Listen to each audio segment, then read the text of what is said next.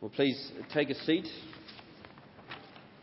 And it's worth turning back to Colossians chapter 1 as we begin to look at this letter together, page 1182 of the Church Bibles. And inside your service sheets is a little outline that looks a bit like this, which will just guide you along as we look at this first little section of Colossians together. Colossians chapter 1, page 1182. Now, the story of the progress of the gospel of the Lord Jesus Christ, the story of the gospel of God's grace in all its truth, is a wonderful and personal story. It is indeed a thing of wonder to see how God is using this message, the message of His Son, all around our world. As I said, it is a personal message, a personal story. I was born in Canberra, Australia, but I learnt the gospel on the north shore of Sydney from a man from Phoenix, Arizona. Now, he himself learnt the gospel from a friend in North Carolina, and who knows how the chain goes back from there. The progress of the message of God's grace is a wonderful thing. And I reckon each person here who has received Christ as their Lord will have a similar story to tell, a story of the chain that has led to you hearing this message. Well, here as we begin our journey through this letter to the Colossians, we will see again that behind this letter is another wonderful story of the progress of this gospel. It's a story that begins with a well-to-do businessman who lived in the town of Colossae. His name was Philemon. And being a well-to-do businessman, he often had to travel around the Mediterranean, and one of his usual haunts was the coastal town, thriving town of Ephesus. He was, if you like, a frequent flyer to Ephesus. But this time was different. This time as he entered Ephesus, a stir was in the town. A Jewish man by the name of Paul was in Ephesus, and he was gathering crowds in a hall and speaking of one called Jesus. Jesus, who he claimed was not only the King of the Jews, but King of all the earth and Judge of all the earth. And so Philemon, on perhaps an afternoon off, was intrigued and went to listen. And to his great surprise, he too became a believer in this message. God's grace to him in all its truth. Now, at the same time that this was happening, another man from Colossae had much the same experience, Epaphras. He too travelled to Ephesus, and he too heard of this gospel, and he too received Christ. Epaphras returned home with this gospel, and he told many the word of truth in Colossae, telling them about Jesus, their King, the message that Paul had taught him. And over time, a number of Colossians came to faith in Christ Jesus, and over time, Epaphras and these other Christians started to meet in Philemon's house, gathering together this fledgling community of Christians to encourage one another. Now, while all this was going on, Philemon, a rich man, as I said before, who had a number of slaves, had a particular slave by the name of Onesimus. A dodgy slave, really, not very good at his job. In fact, he ran away to the big smoke, to Rome. Now, remarkably, by the time Onesimus is legging it to Rome, by God's gracious providence, Paul also is in Rome, a prisoner, under house arrest, but able to welcome visitors into his home. And this, we're told in Acts, was a chance for Paul to proclaim the gospel boldly and without hindrance, and so he did. Visitor after visitor came to Paul's house, so one of them was the wayward Onesimus, who himself received Christ. Because of this gospel, his life was changed, and he became a huge help to Paul, like a son, really, we're told. Well, time passed for Paul in Rome, and then one day, appearing at his door, was the familiar face from the Ephesus days of Epaphras, with news from Colossae, news of many who had received Jesus Christ as their Lord, news of solid faith, of confident hope, of transformed lives, news, as we see there in verse 2 of Colossians chapter 1, of a holy, faithful people in Christ in this town. Can you imagine Paul's joy at hearing that news? Imprisoned as he was, the wonderful story of hearing that the gospel had a new chapter in a new town. This is the way I picture it. Paul seeing Epaphras, embracing his friend as this news is told to him, saying there is so much to thank God for. So much to ask. And I've got to write to them. I'm going to write to them right now. I want to assure them that they have indeed received Christ. I want to encourage them that not only have they received him, I want them to walk with him all of their life. And so he writes a letter that is before us tonight. And when he's finished, he hands it to his assistant Tychicus and none other than Onesimus, who heads back to Colossae. You imagine that as he heads into Philemon's house. What a reunion that would have been. Where the church is gathered to listen to this letter from the Apostle Paul. And their purpose in listening in the very first reading of that letter is exactly the same as ours. Hearing a letter from a man they've never met, they probably never did meet, but a man who by the glorious chain of God's grace, the glorious path of the message of Jesus has played a crucial role in their coming to faith in Jesus Christ. Now he is writing to them. And so as we start to listen tonight, we listen like them, anxious to hear what this apostle, this spokesman for none other than the Lord Jesus, is going to say to us. And as we first start to listen, what Paul will do for us is he will tell us what he would pray for the Colossians and what, no doubt, he would pray for us. And essentially in these verses before us, he does two things in his prayer. He gives thanks and he makes petition. And firstly, he gives thanks, as you can see, starting in verse 3, and I'll read that for us. We always thank God, says Paul, the Father of our Lord Jesus Christ, when we pray for you. And what follows in this prayer of thanksgiving is no mere formal thanksgiving, no sort of just arbitrary thing that was customary in letters of the time. This is thankfulness over realities of the deepest kind. Three things shape Paul's thanksgiving for the Colossians. He gives thanks for what has happened, for how it happened, and what it means. Firstly, Paul bends the knee before the God of the gospel and he gives thanks for what has happened to these people meeting in Philemon's house in Colossae. And what's happened to them? Life has happened. Gospel-created life. And in verses 4 to 5, he gives us three undeniable signs of real gospel life.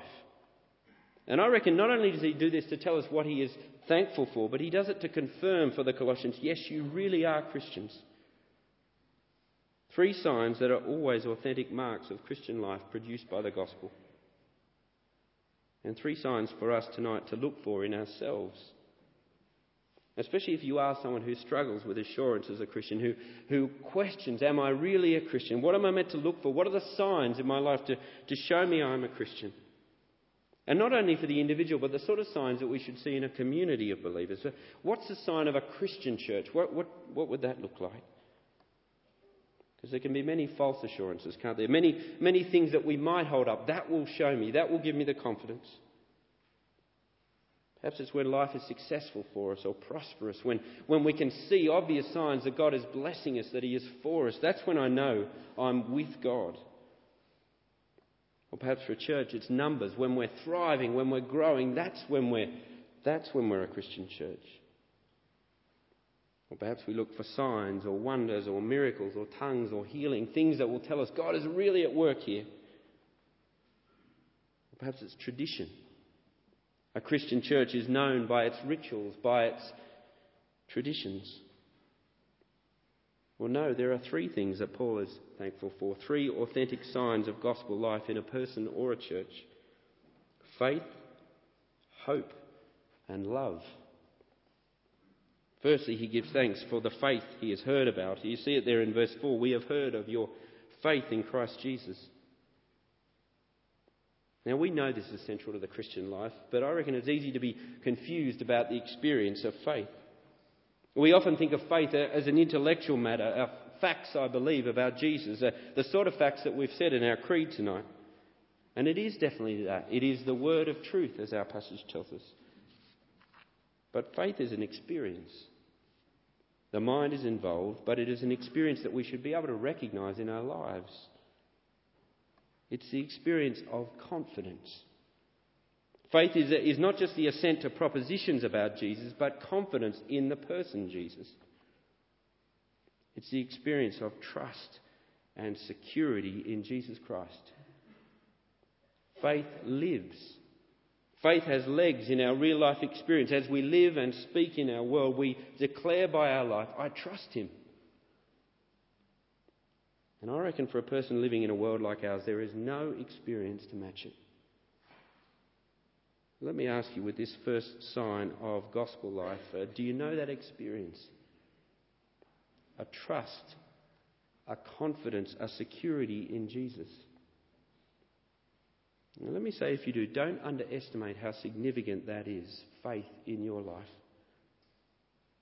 Confidence, not arrogance, but confidence in a world like ours. A world that seems to be growing more and more, filled with angry atheists who will belittle puerile faith in Jesus, childish faith. A secular media and institutions that will wage war against such confident trust. And then there is just the experience of living in a broken world like ours, with experiences that rock our faith and buffet against it. To live in a world like ours and experience faith in Jesus Christ, well, only a gospel proclaimed to the heart by God's Spirit can produce a life like that. It is a miracle. Give thanks for it. And then there's the second sign, again in verse 4, the sign of love. Paul has heard about these Colossians, about this small community that is growing, and he has heard of their love for all the saints. Now, saints here really just means Christians, their love for one another. And again, we lose sight of the miracle of this. When Paul talks about their love here, he's not just talking about the sort of normal friendliness or politeness. The British are very good at that. That's not a sign of gospel life. This love is what happens when you know God's love. God's grace towards you in all its truth, when that sinks in. When you see another person and you realise that across the pew from you that God's love for them is no less than it is for you. That they may well be different to you in age or culture or race or education or wealth. They may even be annoying. But in the end, that is irrelevant. Irrelevant to the fact that just as God has so loved me, he's loved you. I can't be indifferent to you anymore. You're my brother or my sister. We're family. Let me ask you, do you know that experience? Do you see it in your life? Do you see it in the life of this church? I mean, that's the question that came to me as we start to see these signs. Are these the marks of our church? If report happened to reach Paul of Christchurch Forward, would he hear of our faith, of our love? And then this third sign in verse 5, our hope. The hope that is stored up for you in heaven. Hope. What a word. I reckon it's the best word ever. Or it competes with grace, at least. For me, hope and grace are the two words that sort of compete for the best word ever created. We'll go with hope tonight. It is a sign of gospel life. What a hope the gospel brings to a world like ours, a hopeless world. You see, gospel hope is not like the hopes of our world, a sort of a short-lived phenomenon, like an Ashes victory. Or a sort of a short-lived phenomenon like the moonflower. I was reading about the moonflower this week, don't ask me why. But the moonflower, it blossoms around sunset and by the morning it's gone. That's the sort of hope our world holds up and clings to. Nor is gospel hope a rare event. Let me give you another flower, the century flower. It lasts for about 15 years and just once in its life does it flower. That's the sort of hope that marks this world. That's the sort of hope that marks our nation. But our nation and our homes, ourselves, we need a hope that's not going to disappoint. That's not going to fade, that can't be snatched away from us, that's safe. Well, here's the wonder of the gospel. Hope, our only hope, comes by way of a death and was born in a grave. Over 2,000 years ago, our hope was born the day that Jesus rose from the dead. Born the day he ascended to heaven. And so verse 5 says our hope is safe because he is safe in heaven. And so this hope, do you see it there, verse 5, is a spring for us. It's a resource for our faith and love, an endless resource. The more our faith grows, the more our love grows. It is because we are digging deep into this hope, drawing on it. Well, that's what's happened to the Colossians. Faith has happened, love has happened, hope has happened. And how? Well, that's the second thing Paul gives thanks for how it has happened. It's simple, really. They've heard the gospel. This hope that they have has come to them because the gospel holds it out to them. Do you see that in verse 23 of chapter 1? We'll skip ahead to one of the verses we'll look at next week. Verse 22 and 23, you'll see this, the hope that the gospel holds out, the hope that because of Jesus' body was given for you, given over to death. Here is your hope. Take this in. You will come before the throne of God and be presented without blemish. You will come before the throne of God and you will be holy in His sight. You will come before His throne and you will be free from accusation. No one can accuse you. That's our hope. Verse 5 says, this hope came to them as a message, the one that Paul had been proclaiming all around the Mediterranean. It is, as Isaiah put it in our other reading, the beautiful feet of Epaphras had taken that message and taken it to Colossae. He'd brought them the gospel, God's grace in all its truth. It is the news, as Isaiah said, of the Lord showing His strong arm of salvation to this world. You want to see how strong His arm is? We'll have a look at the last few verses of our passage. So strong is Jesus that, verse 14, He has redeemed us, brought us back from our enslavement to our own sin. So strong is Jesus that, verse 13, He has rescued us from under death into the kingdom of His risen Son. And verse 12, so strong is Jesus that He has qualified us, given a share in the inheritance of God's people, a claim I have no right to, but is freely mine because I am in Christ. There's my hope, my death-proof hope, and the gospel, the message of the gospel holds that out to me. And so Paul gives thanks because the Colossians have heard this message and they've laid claim to it. And they'd learnt it just as Epaphras had learnt it from Paul before him, this chain of grace. And they'd understood it and they'd learned it because Epaphras had returned to Colossae with a message and he'd been faithful to it. You see that in verse 7? He hadn't messed around with it, he hadn't changed it, he hadn't polished it up a bit.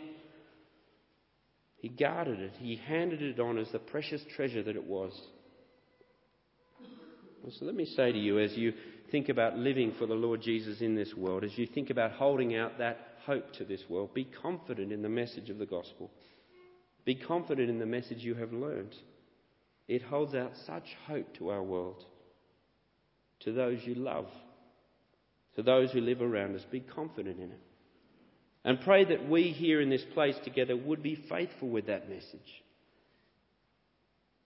Pray for Roger Carswell, as we did earlier, in a few weeks when we have our guest service, as that message is heard again, perhaps for the first time by some.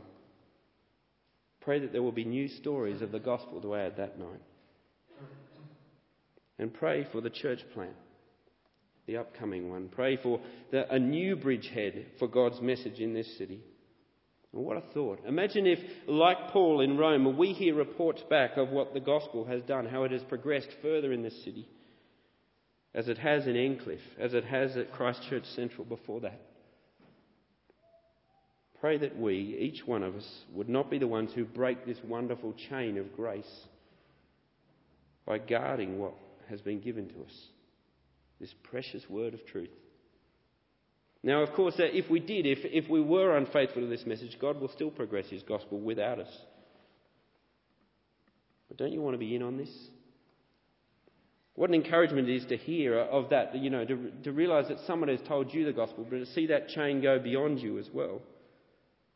You ever had that experience of hearing how the gospel has gone out from you as well? I remember the first group of guys I had to lead in a youth Bible study. I learnt the gospel from a man called Ken from Phoenix, Arizona. Dougal learnt the gospel from me. So did Mike and James and Nico. I led them for about 5 years, and right near the end of our time together, they bought me as a leaving gift. They bought me a watch. It's sort of like a retirement, really. You get a watch in retirement. They gave me a watch. I don't think they spent a lot of money on it. They got a sort of a 2-for-1 deal. But why the watch is precious to me is it has engraved on the inside 3 words: faith, hope, love. It's enormous encouragement to see this gospel faithfully proclaimed, to see how it does its work. God will do his work through this message.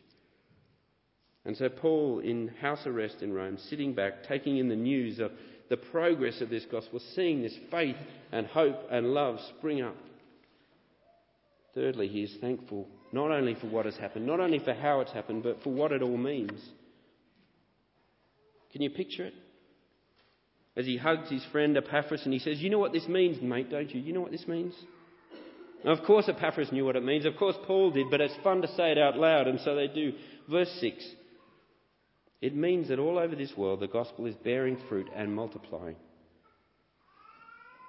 As the gospel goes through this world, a world that God has made, but a world that has rejected its maker, a world that is broken and judged. As the gospel goes through this world, it is fruitful and multiplying. It is turning everything around, bearing fruit and multiplying. Now, they're big words. They sound familiar to you? They are foundational words.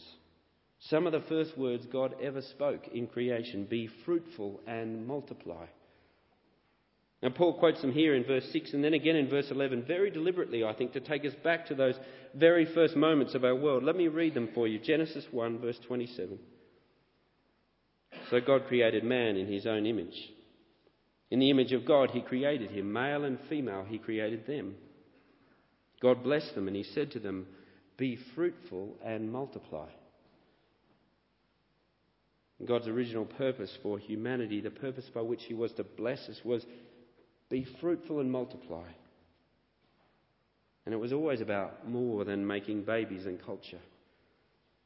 Here in his cell in Rome, hearing the news of the gospel's progress in Colossae and the world, Paul knows what God is doing to fulfill that purpose. God's original purpose for us of being fruitful and multiplying, his creation mandate, which we can never fulfill because we are fallen down creatures. God is doing it through the news of his Son. How good is he? He is bringing new life, fruitful life, multiplying life. God's means of fulfilling his creation mandate is ultimately the proclamation and hearing of his word of grace in all its truth. That's how he brings life to this world.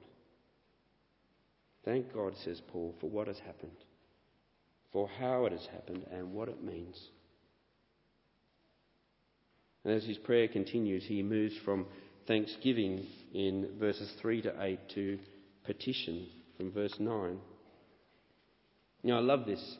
Paul is hearing of this amazing blessing that God has given the Colossians. He is stoked in God's abundant provision for them. And then he says this, more please. He's like the little boy in Oliver who, he's had his fill and he says, please, sir, I want some more.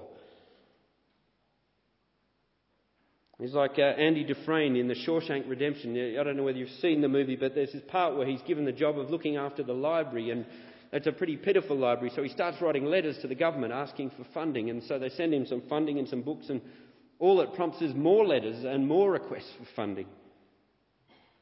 And that's what Paul is doing here. I know you've blessed the Colossians. Now I want even more.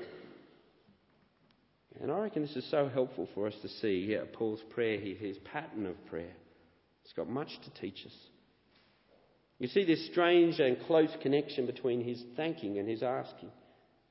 I don't reckon we do that very often. We sort of split them. They're for different seasons of our life.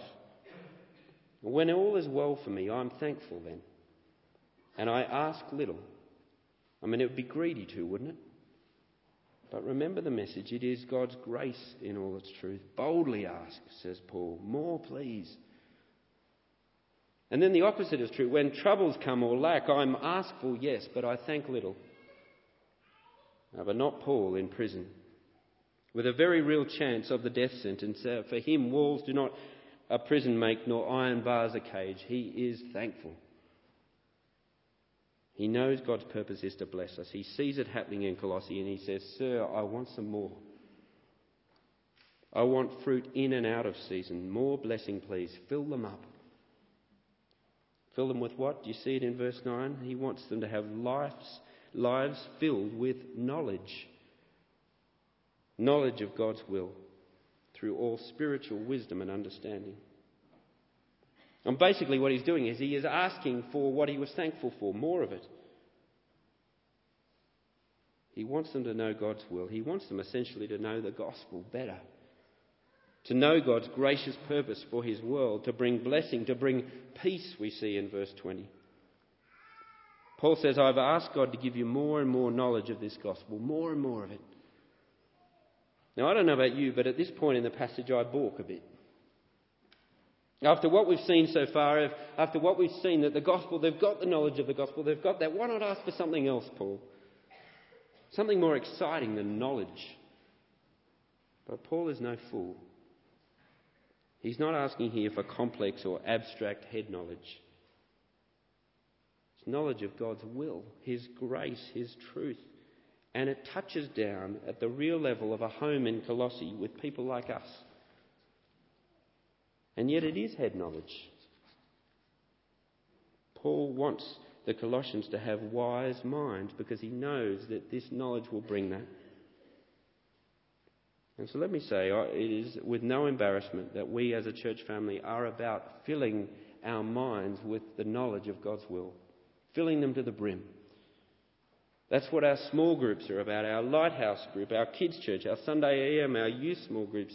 You name it, it is filled with the activity of filling one another with the knowledge of God's will. Now here's why. To be filled with the knowledge of God's will is the best possible equipping for life. Such knowledge brings all spiritual wisdom and understanding. And you see that in verses 10 and 11. You see what that knowledge produces? You see its purpose? It's intensely practical. Such knowledge enables you to walk in a manner worthy of your Lord and to fully please him. What a thought. You can please your Heavenly Father. You ever wanted to please your Father?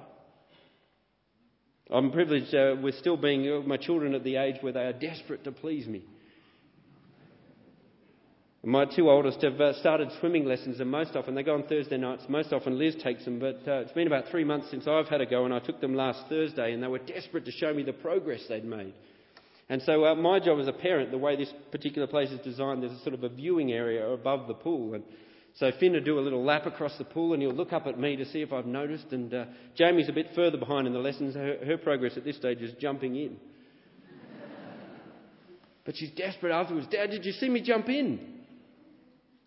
Now let me say, not for a second did I think, whoop-de-doo, Jamie, lots of people can jump in a pool. As proud as punch. What a thought, to be able to please your Heavenly Father. You need to grasp how much that changes your life, that you can please him. Before you heard the word of truth, before God's grace swept you up in its hope, your mind was hostile to God. You couldn't care less about pleasing him. In fact, you couldn't please him. Not even in your best moment on your best day. But those who have believed the word of truth by the Spirit, who have come to faith and love and hope, you can walk this week and this life in a way that will bring your Heavenly Father great pleasure. And not just when you're doing churchy things here. You see it there in verse 10, you can please him in every way. Knowing God's will, being filled with that, transforms your life, all of it. And as we move towards a close, we're going to see in the future chapters just how much it changes your life. But let me mention 3 at the end of this passage. 3 changes that this knowledge will bring. Firstly, it will cause you to do what the gospel itself does. Verse 10, it will cause you to bear fruit in every good work. The more you know of the gospel, the more you know of what God has done, it will start to cause fruit to bud everywhere in your life. No part of your life, no activity that the knowledge of the gospel can't transform. That it can't till and sow and water and harvest and fruit from. So let me ask you, Christian, are there parts of your life that are barren, fruitless? Relationships, or hoped for relationships, attitudes perhaps to purity or your anger, attitudes to work or your family or your stuff, fears, frustrations that the knowledge of God's will, the gospel, has never entered into. This knowledge can transform how you think and speak and act in all of that. And so if there are areas of your life that are fruitless, and I suspect for all of us there are, could it be that the knowledge of God's grace, His word and all its truth, has not been let in? Never applied to that part of your life. You've never brought the relationship or your work or your family or your fears to the gospel. Well, if that is you, it is time to trust that it can bring change, real change. It's time to stop looking for change from somewhere else. And let me say as well, you may need a brother or sister to speak the gospel to you in that situation, rather than just yourself.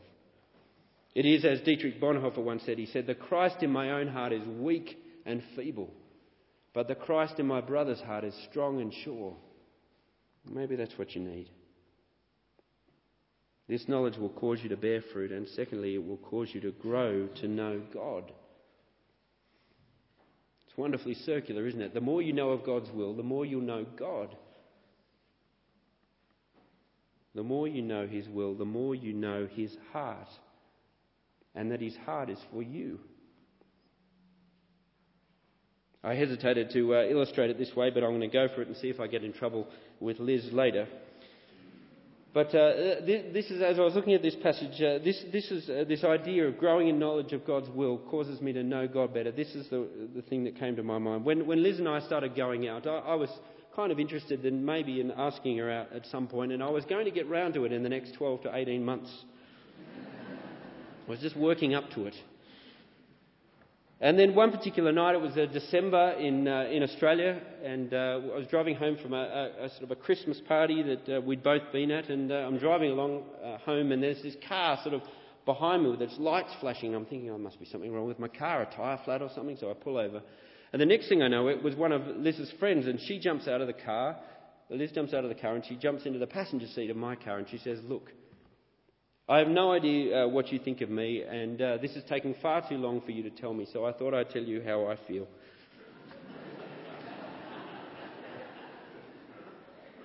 "I think I'd like to get to know you a bit better, and perhaps we could go out sometime and we could do that. What do you think?" Gulp. At which point I started some line about, yeah, I was thinking that. I was going to get round to it. But let me tell you, to know for sure that another person is for you, all of a sudden I was desperate to know her, know all about her. And that's what God's will is like. The more you know of His will, the more you know He is for you, that He loves you so much that He'd send His Son for you. The more you will long to know Him better, not just about Him, but Him. This God who is kind and good and for you. So well may we pray for one another that we be filled with that knowledge. And as we finish, finally this third change that this knowledge will bring, it will bring empowerment, verse 11 and 12. What a wonderful end to this prayer. Paul prays that we may have knowledge of this hope that we've heard of, the hope in the gospel. Knowledge that, as he'll say later in this letter, when Christ, who is your life, appears, then you also will appear with Him in glory. Knowledge of that day. Death-proof hope, certain hope, but a hope in heaven, stored in heaven, and I'm not in heaven.